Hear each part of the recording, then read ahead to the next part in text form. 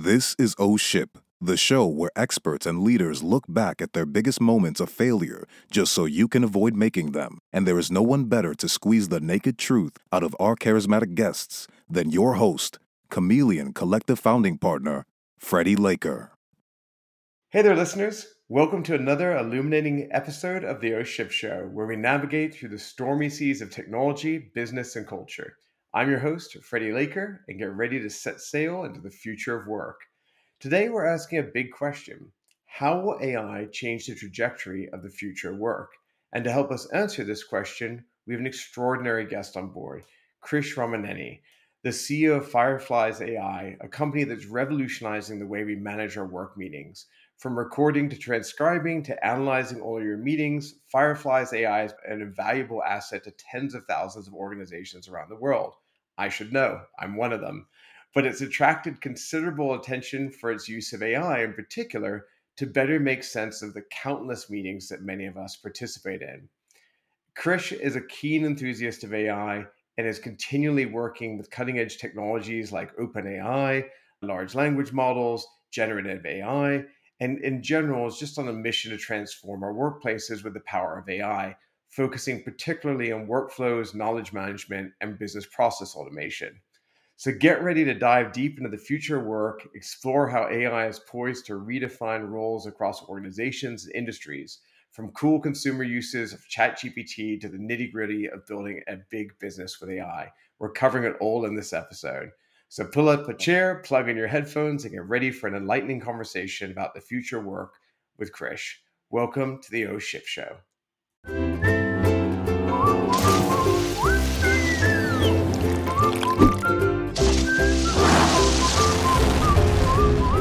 Oh Ship. Krish, welcome to O Ship. How are you? I'm good, Freddie. Thanks for having me on. I have to break the ice with the obvious question for anyone that uses Firefly's AI out there. Your AI is called Fred. And although we haven't met before today, I need to understand why you named your AI after me, obviously. Yeah, I think Freddie would have been cooler than Fred, to be honest. The inspiration actually came from we looked at all the AI assistants out there, and they were all female names. And we wanted to break the gender stereotype that why can't there be male assistants as well? Why do you have to always stereotype it to females? So you have Siris and Alexas of the world. And yeah, we said, let's just do Fred because, Fred and Fireflies both I start love with it. that. It only makes me double love the product. As we ended up getting connected to do this episode, I was already a customer and I was really excited to have you come on because it is a really, really cool product. And it's funny, a bunch of my colleagues now use it as well. So I've watched it kind of spread through the company as people find how useful it is. But before we dig into that, let's go back in time a bit. I think, everyone's chatting about AI these days. But the reality is, I think you've been thinking about it for quite a bit longer. What initially sparked your interest in AI, and in particular, kind of how that relates back to the workplace? For me, even before all of this AI stuff that you're seeing today with generative AI and large language models and the magic you see with ChatGPT, I was always fascinated by this idea of can I have something that does work for me when I just give it a command, like a genie, right? So that was really cool watching like Iron Man and seeing how Iron Man talks to Jarvis and then it Mm-hmm. does the work for you. And then there was the movie Her. So there's just so many of these ideas that we will eventually get to a point where AI will be democratized and accessible by everyone. And when that happens, everyone's going to have their own little assistant that follows them around. And honestly, like that's what Fireflies aspires to be, where we have a little assistant that follows you around in your meetings. It takes notes. It'll do so much more after. But yeah. I mean, there's got to be something to be said for the fact that if that's kind of maybe where the future of all this goes, you're analyzing God knows how many meetings every single day. Could you give me a sense of like the number of customers you guys are working with, and maybe even the number of meetings that you might be processing on a daily basis? Yeah, it's definitely in the millions. And the type Wow. of people that get notes after meetings, whether it's the participants or the end users, it's in the millions of people Wow. every month that get notes generated. We had a data point that we shared a year ago, and it's probably much higher than that. But if Fireflies was an actual person that had to sit through every single meeting, it would take about 1,000 years in one single year. That's how long it would take. It's probably now closer to 2,000 or more years worth of meetings every year. That's what we do. And I saw the CEO of NVIDIA presenting recently. They actually came up with some analysis that said that 65% of web traffic is video calls. So that was shocking and stunning to me at the same time. And I had not known that till I That is saw that. amazing. Beyond the sheer bandwidth implications of that, I mean, just the amount of time that people are spent chatting. God knows that's how I spend all of my day, even when I'm not interviewing people for OSHIF. That's a really interesting insight. I guess when you're dealing with that much data that you've learned from, I'd love to hear when you start thinking about maybe the flip to this, when you start dealing around maybe some of the common misconceptions that people may have around AI in the workplace. I think it's easy to recognize maybe some of the positives you've seen, but I'd love to see where you think maybe people, there are misunderstandings out there. The most important thing is around security and what you do with that data. So for us in the enterprise, it's much easier to be very, very explicit that how we use your data, how it's only going to be available within that container. And we also updated a lot of our terms and services to say, look, your data is your own. And we sign agreements with like companies like OpenAI saying you are not allowed to train on customer data. Consumer companies are going to be a little bit more relaxed, but for enterprise, you cannot be relaxed, right? And so that data is really important. And we want to continue to reaffirm to our customers that this data is yours and it's not going to be used for any other purposes other than to help you get the best meeting notes, get the best action items, and help you be productive. We also think deeply about how we can make AI not only secure, but valuable for enterprise level use cases because there is so much workflows and automation that can be done to help you be more productive. The idea when we first started Fireflies was, wow, I have a lot of sales calls. It would be great if I could just have an assistant fill out Salesforce for me because I don't want to do that.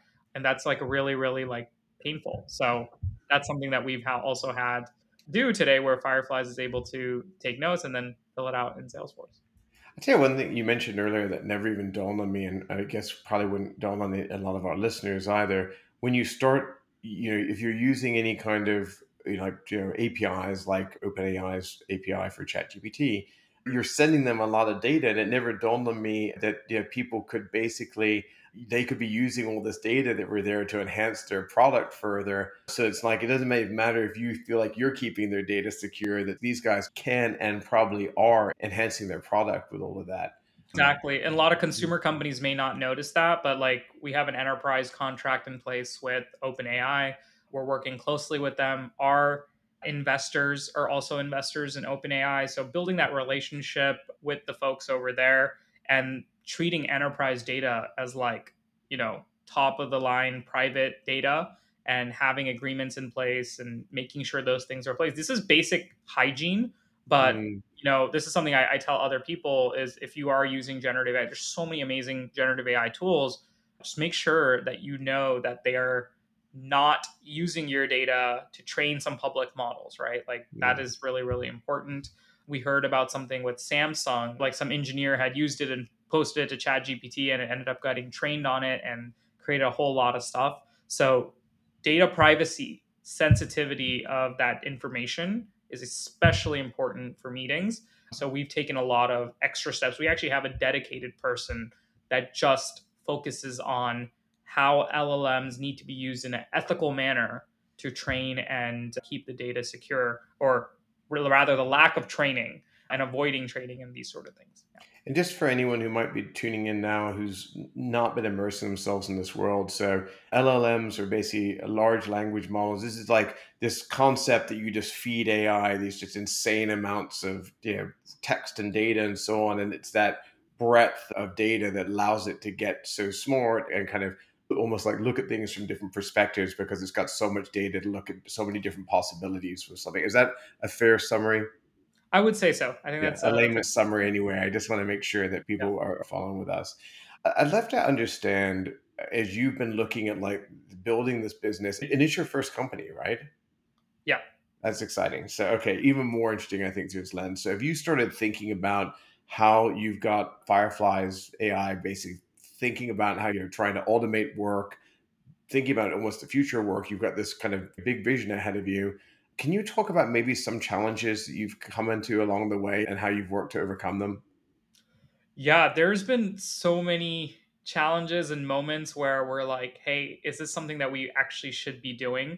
We started well before this AI wave happened in 2018, 2019. So the technology wasn't obvious that it was going to be good enough in the early days. Like, is the transcription going to be accurate?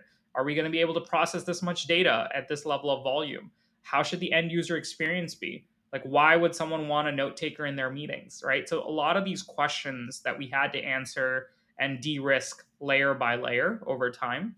And I believe there was a time for us where me and my co-founder went back and forth on this a lot, where we said, hey, maybe the product shouldn't even be a UI, right? It should just be an email recap, right, that you send. That was like a big moment where we were at standstills and, like, I think refused, right, to build the dashboard, and said all we're going to do is just send them the summary over email, and that's the product. That's how we started, actually.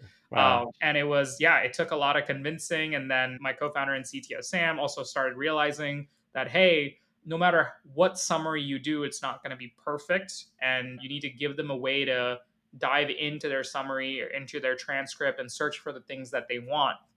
And that led to the creation of smart search, where you can press a button and it'll filter to action items or dates or times and allow you to see the information you want to see within the context of the entire transcript. So this was pre LLM, generative AI, OpenAI days, to now where almost feels like infusing all of this AI, open AI stuff into the product is just taking what's already been there, that's been like 9 out of 10, and making it like 12 out of 10, like blowing people's mind about how magical it can feel. And I'd argue is that probably gives you a competitive advantage as well if someone's only using OpenAI's tech. Absolutely. I think that there's a lot of companies, especially the recent YC cohorts, where they saw this is really interesting technology. Let me go just build a product that uses AI under the hood or open AI under the hood. They essentially built wrappers. There are other companies that started well before this that built out a proper SaaS business, built out proper use cases, integrations, workflows, all of that, like what we had been doing. And then I almost feel like the injection of AI versus building your entire company on top of one little advancement is better, because you also have a fundamental business that you can work and improve on top of. So I think the companies that had already been working on this a couple years in advance, them injecting OpenAI into their products, are going to probably see more benefits than just building a wrapper around this technology. If you had to give any advice to any startups or even businesses that might be thinking about building OpenAI into their tech or their platform or building something just completely based on it now, any advice you give them to make sure they don't kind of follow in any mistakes you may have made? Yeah. So we made this mistake in the beginning as well. Just because something is new and shiny doesn't necessarily mean there's a problem that you need to solve there. Right. So start with the problem, don't fall in love with the technology. It's hard for us as technologists, engineers, product people to fall in love with the functionality or the technology, but it's more important to fall in love with the problem and the pain point that you're solving for customers, and then see where you need to sprinkle in AI rather than saying AI is the solution to a made up problem. Mhm. Good advice. I'm as guilty as they can be about sometimes getting really excited about new technology. And I think this is, the hype feels a little bit off the charts on this one, but I feel like this one might be real in the sense that you're seeing really meaningful problems being solved, especially with tools like what you're building. Where again, some of the last things that went through the crazy hype cycle, like metaverse and so on, really didn't kind of live up to the expectation. I'd love to change gears a little bit and kind of go back to the core of what this episode was about and really kind of lean in on how kind of the intersection of AI and future work, so you're basically going to impact everyone. So let's start with this. How do you think AI is going to influence workplace culture and employee engagement over the next, 5 to 10 years? AI can be used for good and making people productive. AI can also be used to make people learn new skills that they hadn't learned. So there's this always constant predicament about, will AI replace me? Right? That's the big elephant in the room we should talk about. And then the second thing is, if I don't adopt AI, what's going to happen? And my take is that I don't think AI alone will replace you, but a person that is using AI more often than not will have an advantage or skill set and could replace you. It's like back in the day where someone refused to use the computer or do spreadsheets online or the internet and send emails, where they want to do everything over fax versus, the world changes, right? And so there is a tectonic shift. I think the AI shift is even bigger. But every time that new technology comes into the place, there's new opportunity work that does get created. Mm-hmm. And we saw this from the advent of electricity and even like the horse carriages to the cars. Like, think about all the people, like the horses, the people that were, driving the horses. So all of those things that lost out on the job, right? So for me, my belief is that AI will allow a person to do 2 or 3 times the work that they would normally do. And it'll actually put more emphasis on your ability to be creative. And Mm-hmm. we're seeing this with how people use ChatGPT and the prompts and stuff. Everyone has equal access to the technology. It's not like where some people have like access to AI and others don't. I think it'll be as accessible as the internet or a smartphone or electricity. And how you creatively use AI to solve the problems for your particular role is going to be the defining point. So we're going to see less of mundane, repetitive, rote work and more around creative problem solving. And then there will be new jobs created to help tackle some of these things. Yeah. Yeah. I love this idea that, I had mentioned on O Ship in the past, this idea that AI was like your partner and it was give you kind of your superpowers, is a word I like to use a lot, but it kind of would make you massively productive so you can do more. And what I loved in what you said was that it's not the AI that's going to replace you. It's going to be another person using AI that's going to replace you, that I think is really, really interesting. And, some part of me, when you think about what the future of our whole society may look like, you could say, well, we're going to get so productive that millions of jobs collectively could be lost or whatever.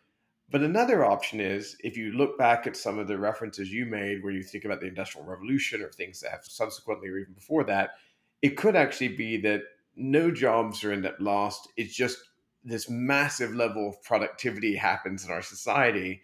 And it's not that we get everyone so productive that we need less people to do it all. It's just the whole society raises up. We just start doing more in general. We create more innovation, more science, more art, more of everything, just because we now can do more with the tech that was provided. But people got to get on the program, in my opinion, or they're going to be in trouble.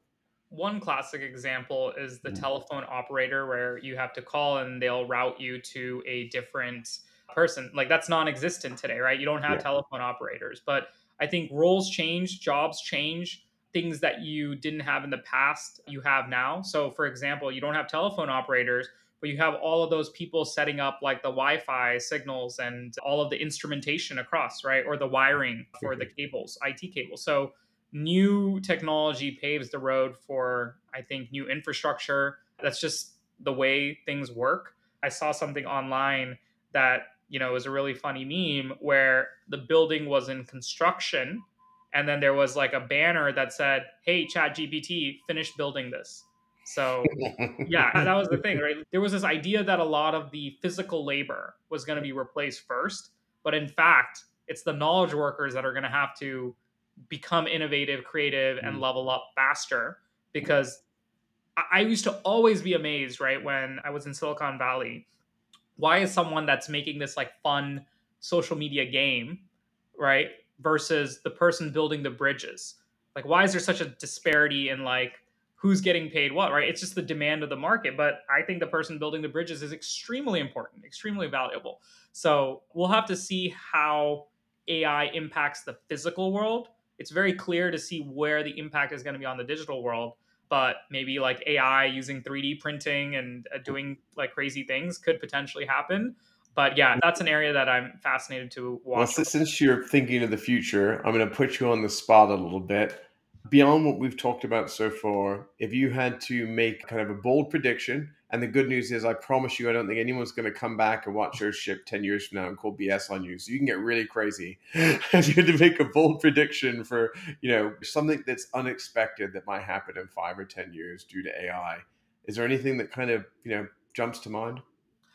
I believe that with AI, smaller companies are going to be able to do the work of large enterprises. So, one of my things is with all of this AI being implemented, could a company with 10, 20, okay, maybe even 100 people go all the way from founding to public? Right? Usually, if you're a public company, you have tens of thousands of employees, right? So, what does that look like? I think that could be very much a reality in the next decade. And I'm also very fascinated by what role AI will have in the creative entertainment industry because you're seeing people take the voices of famous musicians and create music based on that. So, how do we value and judge creative work, which used to be so uniquely a human element? And AI comes in and says, "Yeah, I can sing a song like Drake. It's not that like difficult." So, Mm. what makes a human unique and special? So, this is something that I don't know, but we can have some massive impact even on the music industry where a lot of these musicians are going to just say, "You know what? Let me just start sampling AI into my music." And it's something that I have to adopt and embrace, just like how a lot of people embrace autotune. So these are the sort of things that I see. Again, economic impact, I won't comment on that, but at least I think very much in reality, we could see a company with 20, 30 employees go from founding to public. I think Yeah, that's it's very funny. much The a theme, possibility. consistent theme I hear from you on that is people that figure out how to use this tech are going to use it to great advantage. One of the themes I like to talk about consistently is this idea that the power of technology is only going one direction, the cost is only going one direction. And so, I've been doing this quite a long time now, and like the things that I, was having access to 20 years ago, building companies cost tens of thousands of dollars that might be literally free or a $10 a month, SaaS tool now. And now you start thinking about things like AI, which I would argue are like nuclear weapon level powerful in terms of their ability to just do incredible, massive things at scale. And to your point, it could take 10 people and make them the equivalent of 1,000 people if they've got the right idea, because then it's going to help people execute things faster and at scale. It's exciting. The age of the kind of monolithic corporation, I think, may be far less interesting versus a lot more dispersed, smaller groups doing more creative things at an individual level. So it's exciting. Again, I have a sneaky suspicion you could talk about this for hours and hours and hours on end. But I want to go back to this concept of just the impact on work specifically. I've got two follow up questions. It's effectively a comparable question about how certain groups are going to get impacted. And one of them that's also something I'm passionate about is the gig economy. And I'd be interested to see how you think, AI may impact the gig economy specifically. Yeah. I think I'll start with the gig economy one and then we can elaborate a little bit Yeah, further yeah, on exactly. the other one. So, for me, when I think about the gig economy and some of the roles that were done in the digital space, so there's a lot of these companies that essentially serve as Mechanical Turk. And well, they'll label your data, they'll do a lot of this data hygiene and so forth. Now, all of a sudden, you have single shot learning, zero shot learning, where the AI can automatically like classify things, label things for you. Like we're even working on certain things around CS ticket automation and classification where we're using AI. So in my worldview, that repetitive, again, the theme is if it's a repetitive task, imagine AI being a 14 or 15-year-old today, right? Eventually it'll be like a college student, PhD level intelligent AI. But right now it's like a 15-year-old.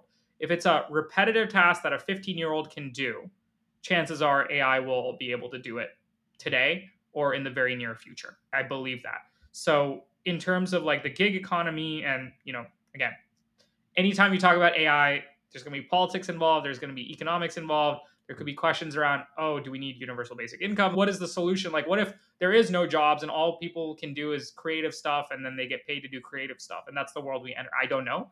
I think that's above my pay grade today.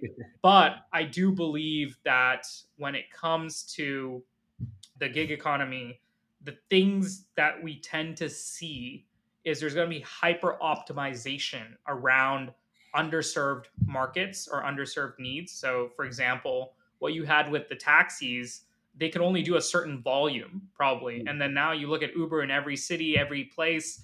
Yes, it disrupted an entire industry, but in theory, you're hyper optimizing for serving the most amount of users or people. And I think that's the way capitalism works, is how do you keep optimizing a problem until you support everyone. And even, let's say, the technology that I'm really excited about is the new headset, the Vision Pros that Apple has released. It's like a very expensive price point. It's like $3,400. It's pretty big, but it's stylish and it's nice. I'm not a big believer in VR, but AR, I'm bullish on what the possibilities of that are. So a couple thoughts came up to me on this idea that when the computers first came out in the 80s, right, and Microsoft had this vision of a computer on every desk in every home. Computers were way too big for any desk. They required like an entire office in order for those computers. So you've kind of followed that law, the Moore's law, the technology law, and computers got smaller and smaller to the time that they're now the size of the palm of our hands. So we really have a very powerful computer in our hands. That smartphone is probably more powerful than the computer that was used to send people up to space. By 1,000 plus fold, I'm guessing. Exactly, right? So what we see today with something even like the Apple device, imagine if it becomes so small that it can be a contact lens, right, that you wear and you have augmented reality at literally your fingertips. So I do believe this construct of where the virtual world and the real world come together, and imagine having AI that follows you around all the time and giving you feedback. There's a fundamentally game changing thing that is possible because of that. And you also see with Elon, like Neuralink, again, it's very early stage. We don't know like if it's going to go through testing and stuff. But in theory, imagine if someone gets hooked up with the Neuralink and then all of a sudden they can learn any language in a matter of seconds and they can speak in any language because of the Neuralink, or any piece of information that they want to know, like it's already embedded into their memory. Even if anyone wants the kind of Vision Pro demo, they could basically control the interface with their hand. Instead of doing that with Neuralink, you could just control the interfaces with a flick of the mind, if you will. You know what I mean? There was a really cool technology out of MIT Media Lab where you put this device on your head and it turns your thoughts into text. So the impulses that are being sent from your brain. And they showed an example of this person where they just put that headset on. They looked at like the Domino's pizza catalog and they ordered pizza with their mind without typing anything or saying anything. Right. So you have actions, you have speech, and then now you can like essentially mind control. That's crazy, right? If any action that you think of can happen, the latency. I'm a big believer in reducing latency, and that is actually honestly why we're a little bit of a spoiled generation, because imagine in the past you wanted to get anything, you actually had to physically go to the store, bring it over, or it won't be available in the store. You have to drive to another store. It takes like 2-3 days. Now it's like, I want this sofa tomorrow in my living room. You press a button, you get Amazon Prime shipped, right, within the next day. And I think we're talking about a world where the friction of even having to pull your phone out is gone. Yeah, imagine, I mean, that could be dangerous where like you're reacting to every little impulse in your brain. That's the one thing that makes humans really good, is to have self-discipline. Imagine if you have no self-discipline. Like I've been guilty of it where I'm hungry at night and I could eat something healthy, but I'll open up DoorDash or Uber Eats and I have 1,000 options to pick from. And I will pick something and it's like, okay, I want this delivered. Okay, within 20 minutes, it's delivered at the footsteps. You can even say the same thing about dating apps. And I've talked to people that have used those applications or dated before they existed versus now, where especially in places like New York, where I've had a lot of friends tell me, you have so many options that you're just next. It's like a psychological behavior. You just go next. You can meet someone great, but then you're like, oh, there's something better out there. It's the paradox of choice and optionality. So I think one negative thing about like this AI and accessibility could be that we have way more options and choice than what's good for us potentially. Yeah. Yeah. And it's funny, you just made me think of something that never dawned on me before. This idea that if technology is allowing us to do things faster and faster and faster, whether that's ordering something, in e-commerce or just taking any access to information, booking flights, whatever it is, the time from I want to do something till I just made it happen is getting smaller and smaller and smaller every year. Then you start imagining a future, whether it's Neuralink or some other technology, but effectively computers are connected to us to the point we don't have to pull this out to do anything. But they say, don't drunk text. I think it's going to be a lot harder, like, don't drunk mind control your brain computer. You're like, oh, I'm sorry. I just thought about you last night and I sent you like a 2-page essay. I apologize. This is going to get messy. So I want to go back to the original conversation, which around, you're talking about, your take on the gig economy. And I can't help but think, as someone who's worked in it for some time, I think you talked about a lot of the people that are kind of impacting the classic gig economy. We talked about how like a small company of 10 people could be the equivalent of a company of 1,000 people. I can't help but think that same thing, that gig workers at maybe the higher end of the market, if they're like these workers we talk about early on, that they are adopting AI technologies, they may be able to make themselves incredibly valuable. But at the end of the day, it's going to go back to what you originally said. It's like, how creative are you? How intelligently are you using these tools to maximum effect? Right. So I want to jump a quick segue. We talked about the gig economy. There's another area that I know is near and dear to both of our hearts, and that's entrepreneurs. And so we alluded to how an entrepreneur might build a bigger business faster on their path to maybe even an IPO. But there's a lot of other parts to being an entrepreneur. You've got the fundraising process, you've got networking. There's all these kind of infinite things that you need to try and do to build a business. I mean, again, you're living it every day right now. How do you think AI could impact the entrepreneurial journey for a lot of founders, whether they're first time founders or serial masochists like me? It's funny that you say that, like, with what could we do 5 years ago versus today? And that's a common thing that I think about. And every year you look back at what is the possibility of it. And I've also sat down this weekend and looked at who are the type of people we're hiring, how has that changed, and will AI make a fundamental impact on our hiring trajectory going forward? And I think that one of the things that I have seen is before we used to hire specialists that were very good at a particular thing. And my co-founder and I go back and forth on all of this, but actually sometimes, at least a company our size, right, you're 100 people or less, generalist that has the ability to adapt and learn and has a high ceiling is far more valuable and has more potential to adapt to the changes that are brought forward by Hmm. AI. And I think AI can also be used to learn anything really quickly. So I've used it to review contracts and try to understand legal terminology. I've used it to break down very complex topics, and I've asked AI to help me or teach me how to understand like the tax code. So I'm learning at a rapid pace than I could have ever learned before. But I'm also having to be more adaptable. So if my entire job at a company is to push papers or, open a spreadsheet and fill out a particular field, I don't think that is a defensible moat. And Mhm. for startups that are hiring people, I think this is actually the thing. This is where the value of a human skill set is going to be more precious, right? That's something you cannot take away or automate.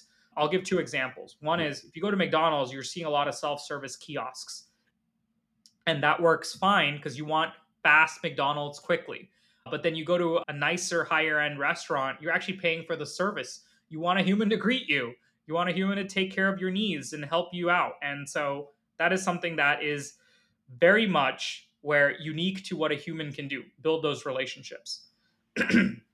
When we built Fireflies, we said no salespeople. It's all going to be self service. You go online, you swipe your credit card, and you buy it. In fact, there are many people that would want to buy that way, and where they don't want to talk to a human. They're a little antisocial. Like if you're an engineer, it's like, I don't want to talk to a human. I'm just going to go test it out and buy it myself. And that was great for a large segment of the market.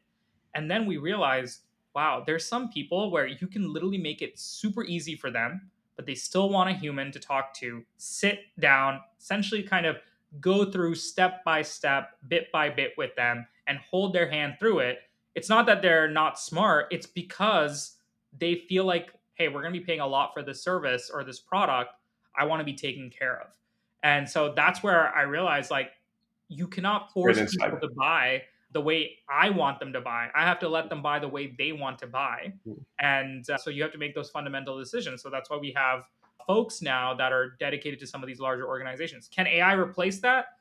I don't know. Maybe that personalization that happens with the individual, instead of being able to take care of 10 customers, he can take care of 20 or 30. But that human element is something that people are still seeking or craving or desire, right? I love that. Great insight. And I like the concept of a moat that people should be thinking about when they are thinking about their own professional careers. So, Chris, your all know ship at this moment had to come at some point. But for those of you who have never tuned into our ship show before, one of the core premises of the show is that we're very lucky to get great, successful leaders, entrepreneurs, people who are shaping industries, and through that journey have probably had a fair amount of success. But I think it's also important for people to understand that if you just read some of the traditional media outlets out there and so on, it's easy to look at some of the success of some of these people and think that it's easy or it just happened overnight. And then when you struggle and it doesn't go as well as you had planned, that in some way that you have failed or you are less than. And so one of the things I really like to do is be able to ask people like Krish, at some point in your career, there must have been a moment, whether it was at Fireflies or before that, where things didn't kind of go as you had planned, kind of went off the rails a little bit. And I would love to know how you handled that. And sometimes maybe that's a personal journey where, hey, you're like, this changed the way that I was a leader, or it changed the way I was an entrepreneur. Sometimes people might say, look, this is just a really important lesson I learned that shaped my decision making. And every once in a while, we get one that's like, I'm not sure if I learned anything, but it wasn't very funny then, but it's really funny now. You can take it any direction you want, but I would love to hear your O-Ship story, if you will. Yeah. I think for ours, it was around how we were going to market with our product and thinking about pricing. It's always like a really sensitive topic for customers. And usually, when it comes to what we provide as a service, like the alternative is if you get a human to transcribe your meetings and write it down, it's costing you $60 an hour. Whereas, Fireflies, you get 6 months of a subscription for that price. So it was something where, like, hey, we're giving a lot away. And there was always this push around how do you like raise prices or do other sort of things. One of the things we had early on was limiting storage. So you could get a certain amount of storage when you were an individual on the product. And then when you add teammates, that storage stayed the same. And the idea was that, well, you're going to have to upgrade in order to get more storage as a team. But we thought about that a lot because, well, in order for them to have more storage, we're trying to drive a certain behavior, but that made people upset. Hey, if I'm going to add more teammates, I want more storage for each person. So that was a friction point where in our mind was like, no, you're going to have to upgrade. And so how do we align around teams using Fireflies and giving more to teams than what you give just to individuals? Because their mindset is, I was getting more as an individual. Now I have to share all this with my teammates. It kind of defeats the purpose, right? So we thought about it. There are two types of decisions. There are, one-way decisions and two-way decisions. Once you walk through that door, you can never walk back, or you can walk through that door and then you can take your word back and you can walk back on it, right? So for us, we had to make a conscious decision, and we eventually decided, you know what, if you're going to add new teammates, each teammate was going to get another additional amount of storage, and a crazy amount of storage to like almost 10x our storage from like 800 minutes to like 8,000 minutes, crazy amount of storage. And the idea around that was that, hey, we want to show that we're committed to teams using Fireflies. And we also went a step further and launched a unlimited storage plan on the business tier. So again, this was costly, and the option was you could raise prices, or you could go back and figure out how to reduce your infrastructure costs so that you pass along the benefits to the customers. And it was really tough because in a way you're taking more of a cost and you don't know if you're going to be able to reduce prices. But over the span of a year, we did figure out how to continue to optimize and reduce our operating costs without having to increase the burden on our customers. Mm. So the reason I say the two decision-making frameworks are really important is if I had gone ahead and gave them this unlimited storage or like 10x storage and then said, just kidding, the numbers don't work out, we're going to have to reverse it, people would be absolutely pissed, right? So Mhm. when you give something to someone and then take it away, they get way more angry versus saying like, sorry, we can't do that. This is the process. If you had to summarize that idea down into kind of like a succinct lesson on your relationships you build with customers, what would be a summarized version of that? Don't promise something that you can't deliver. And if you promise to do something, make sure you follow up on it and don't take it back because you may forget and you might think it'll pass over, but they won't forget. I think that is very, very good advice. Krish, I want to thank you again for being on the show today. It's been really, really interesting. You got a great company and you're deeply immersed in an area that a lot of people are really excited about. So it's an honor to have you on the show. If people want to learn more about you or your business, what's the best way for them to get in touch? So there's definitely our website at fireflies.ai where they can learn more about Fireflies. They can also check things that I post related to all of this AI stuff on LinkedIn as well as Instagram.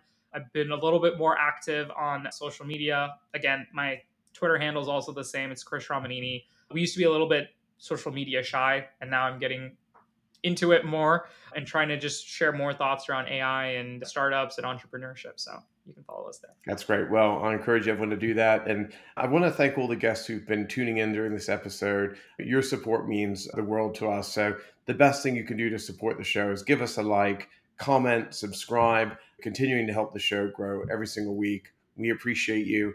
And this is not something that we're doing to build a business or monetize.